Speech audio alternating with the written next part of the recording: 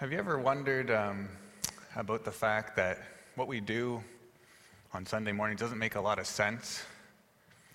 Like when you woke up this morning, you got in your car, you drove here to the church, were there a lot of people on the road? Was there a lot of hustle and bustle around? Or is everyone else just at home sleeping and enjoying a quiet Sunday morning? It doesn't make a lot of sense. We kind of come here, we gather, we sing. Like, who really sings anymore, right? Like, who gathers to sing?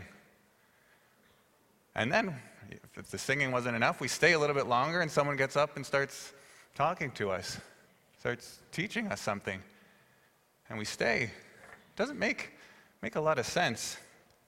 Some might even say it's foolish. Like, why are you guys getting up in the morning and this is the only time of the week you can sleep in and you come out to church? Since the beginning, the Christian faith has always been turning heads the way it does things. And it's because the wisdom of God, which we learned a bit about last week in Daniel 2, and the wisdom of man are constantly at odds with one another.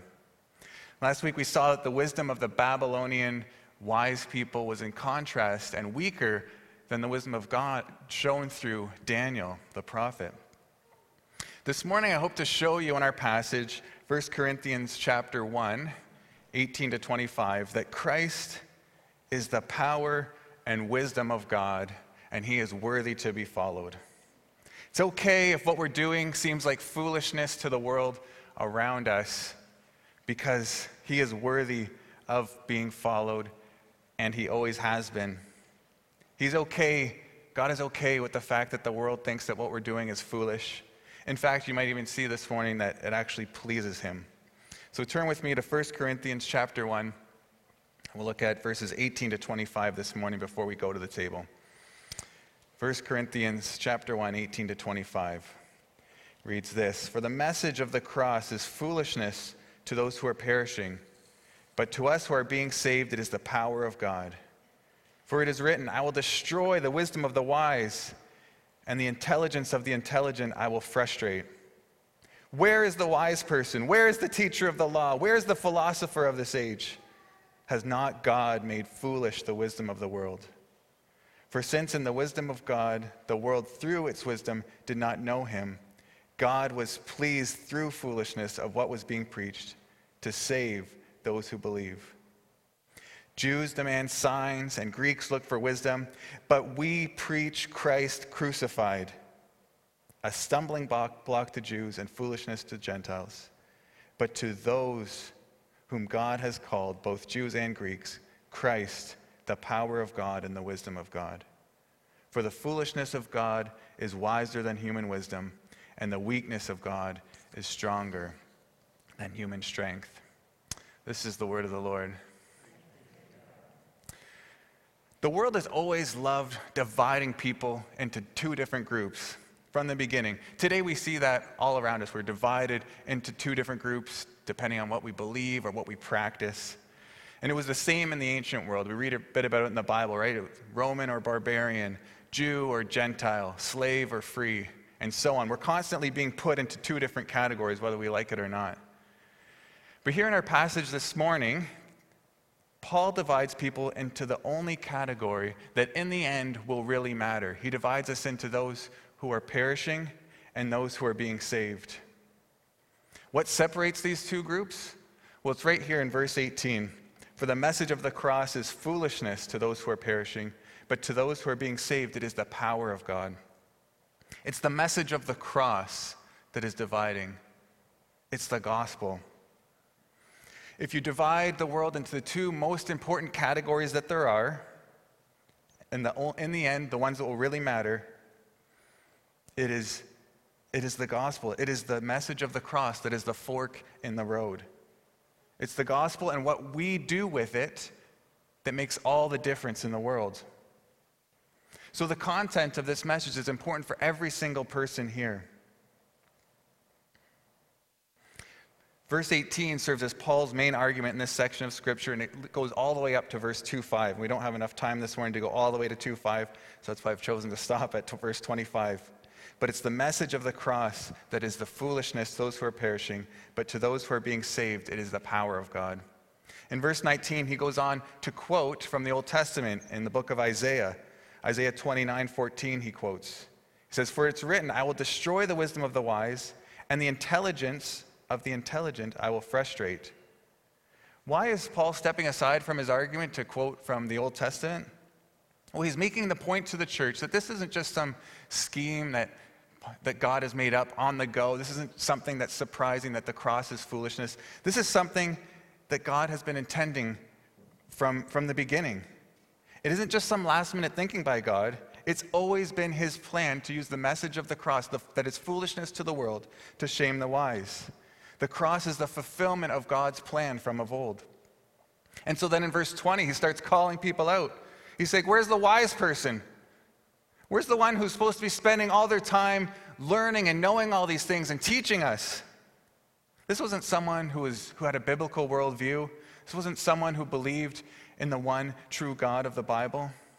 This wise person of the day would have just taken one of the many competing worldviews of the day and defended it publicly.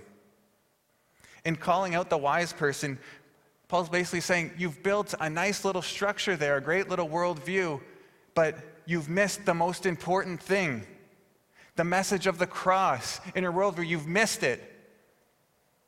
Then he calls out the teachers of the law. These are the people who are supposed to know the Old Testament scriptures backwards and forwards. They're the religious people. They should know this. They should know better. But they missed the wisdom of God as well. Paul is saying for them, it's right there in Isaiah. It's right there for you.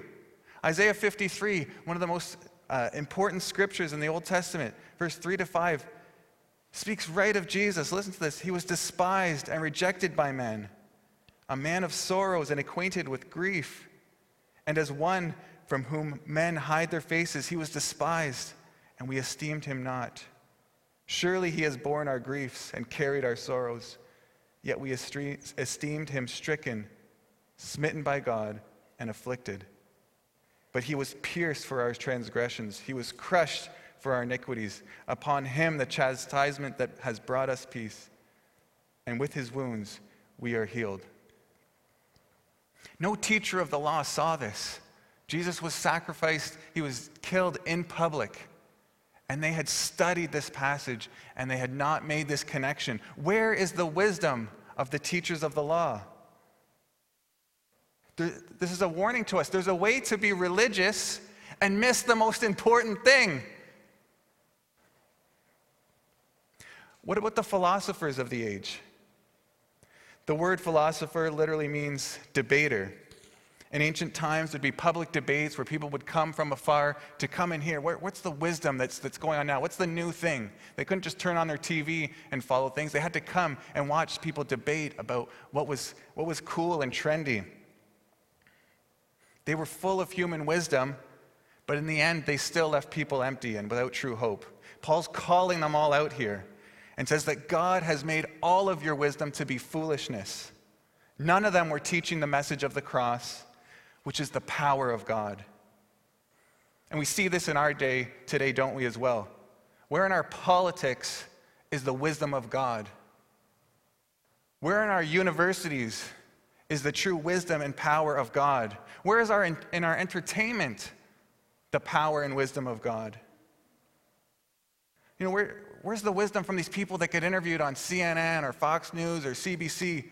They're just babbling on, contradicting each other. Where is the wisdom of the world? It leaves us hopeless and confused. All of these things, they try to promise to us that they have it together, and they don't. In the end, they all fail. It's because they're not founded on the message of the cross. Generation after generation of supposed wise people have come forward trying to tell us that they've figured out what's going on in this world. They've tried to save themselves and us, but in the end, it always ends in failure. God has made foolish the wisdom of the world. So Paul goes on in verse 21, "For since in the wisdom of God, the world through its wisdom did not know him, God was pleased through the foolishness of what was preached to save those who believe." This is an interesting statement. There's not too many places in the Bible, is there, where it actually says, this pleases God. There's something that actually makes him happy. Do you want to know what pleases God? Well, it's right here in our text. God was pleased through the foolishness of what was preached to save those who believe. The foolishness that's being preached, it's the cross. Saving people through the message of the cross pleases God. It makes him happy. God loves the gospel. He's not indifferent to it.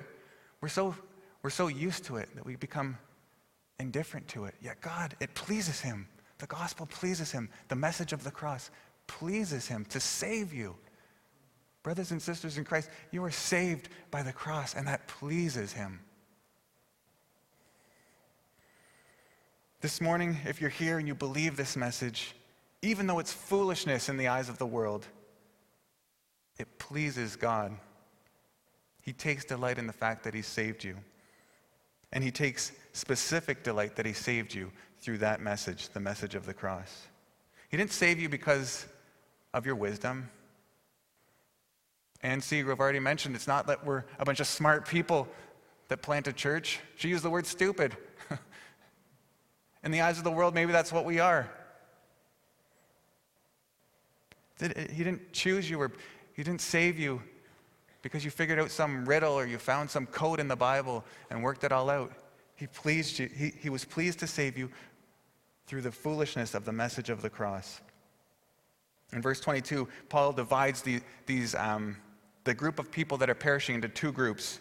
He says, Jews demand signs, and Greeks look to wisdom. So the Jews who demand signs, think back to the Gospels, Jesus' interaction with the Pharisees. Did they ever ask him for a sign? Well, yeah, many times. Matthew 12:38, for example. Then some of the Pharisees and teachers of the law said to Jesus, Teacher, we want to see a sign from you. Why did they ask for a sign? It's because they're like thinking, well, if he shows us a sign, we're going to believe him. We're going to worship him. Oh, he wants this sign, and then we'll believe Jesus. Is that what they're thinking? Well, no. Jesus performed many signs during his time on earth. He fed 5,000, two fish and 5 loaves. He healed people. He turned water into wine at the wedding. These were all publicly done. So they've asked for signs. He gave many signs. But did it please them? Was that enough for them? Well, maybe for some, yes, but for most, the signs weren't enough. D.A. Carson, in his book, The Cross and Christian Ministry, suggests that in demanding the signs, the religious leaders were simply trying to make themselves the authority rather than submitting to Jesus' authority.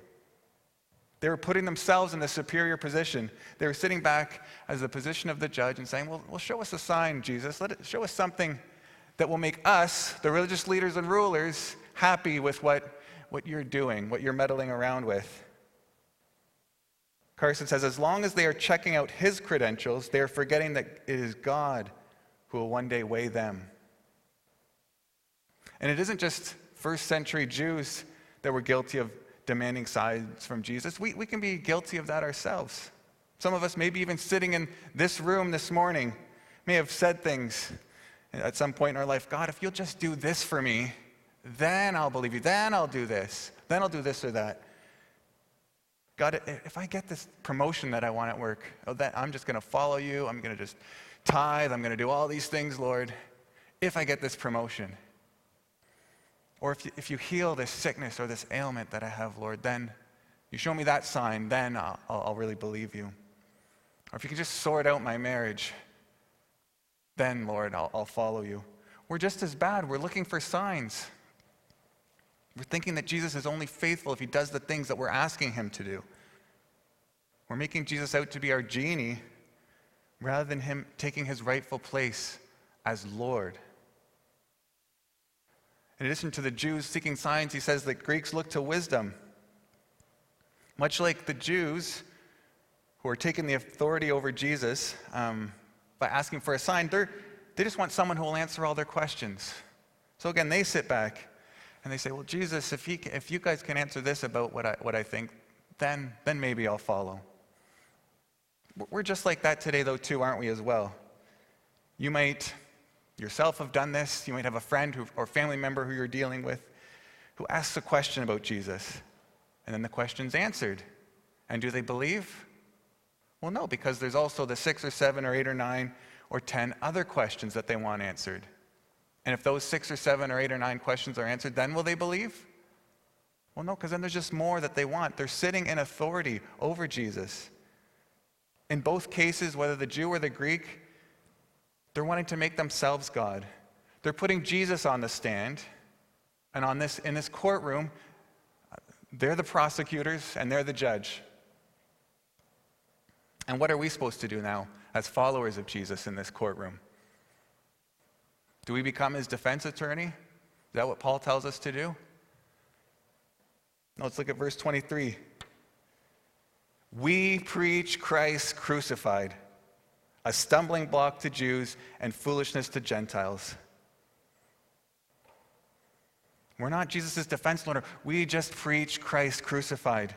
God has plenty of signs, plenty of wisdom, but this is what he puts on offer for the world: Christ crucified.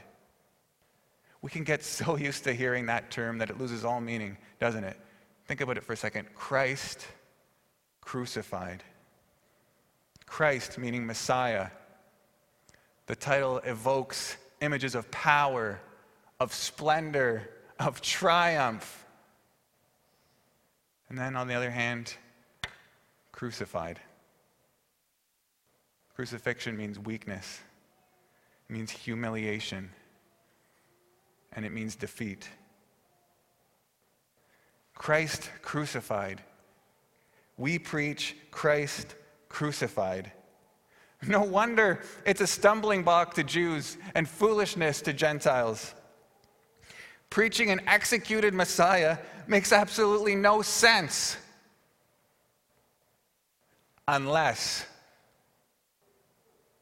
verse 24, but to those whom God has called, both Jews and Greeks, Christ, the power of God and wisdom of God.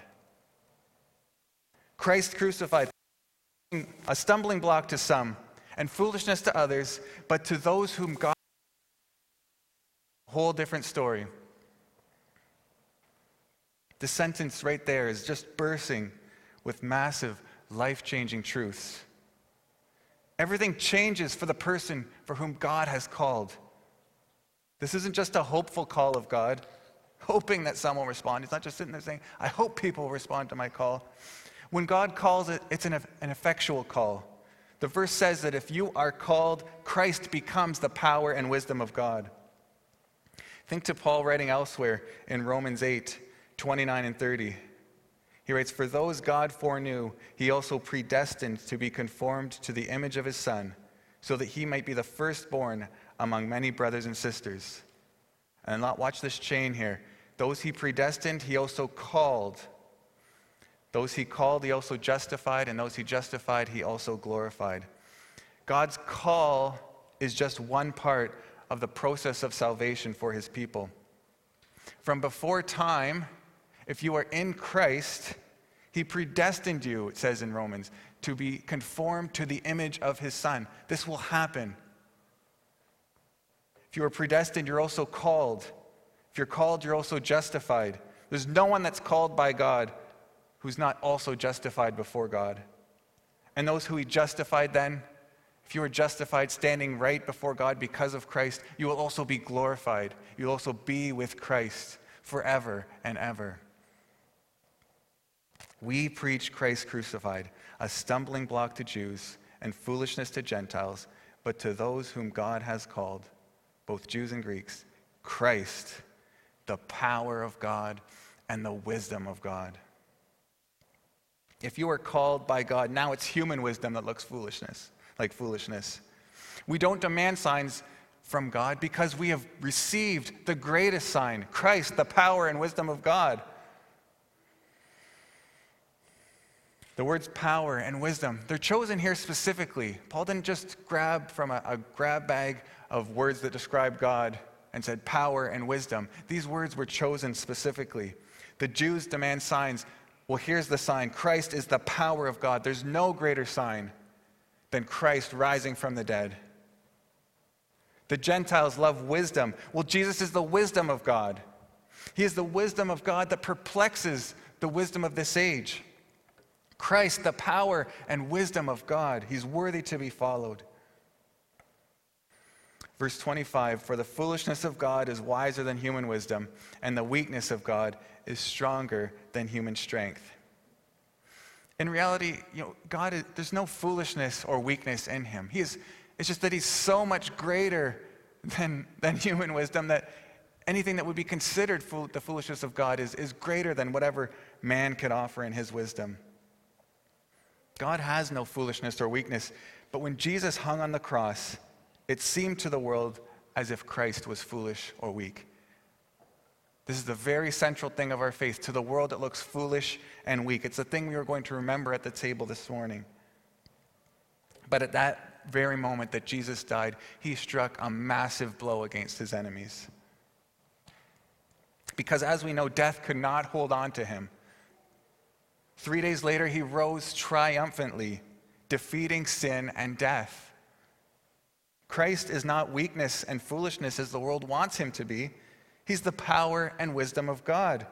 And it's through the cross that he saved those who will believe.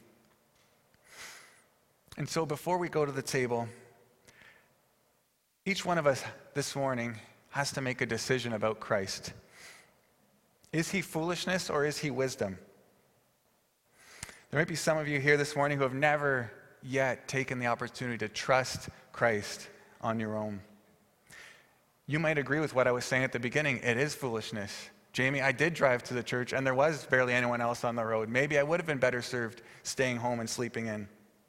You might think Christianity is just some religion for people from bygone eras, has no relevance to the people today. That might be what some people think. But let me ask, does the secular worldview that's being espoused out there by our culture make good sense of the world? Does it satisfy? As our culture moves further and further away from Jesus, is it getting things right now? Do things seem better? Or is it losing itself? Is it built on a foundation that's crumbling right beneath its feet? The message of the cross says that Jesus loves you. He died to pay that price that you could never pay on your own. We're stumbling around trying to sort things out. We don't have it together. We do things that even we don't agree with. Our own law, we do things, let alone God's law. We constantly let ourselves down. We're weak and we're broken. Yet Jesus says, come to me. I will take all of your burdens upon me and I will take them to the cross and I will pay for them. And I will die in your place so that you can truly live. It pleased God through the foolishness of the cross to save those who will believe. And so this morning, I just ask you, we only have two options when it comes to Jesus.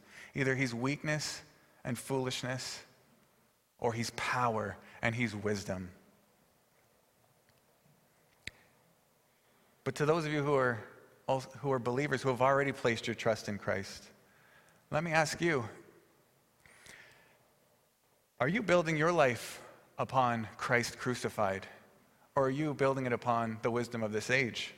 You might say, yeah, Jamie, I've trusted in Christ, I believe in him, that's my religious box.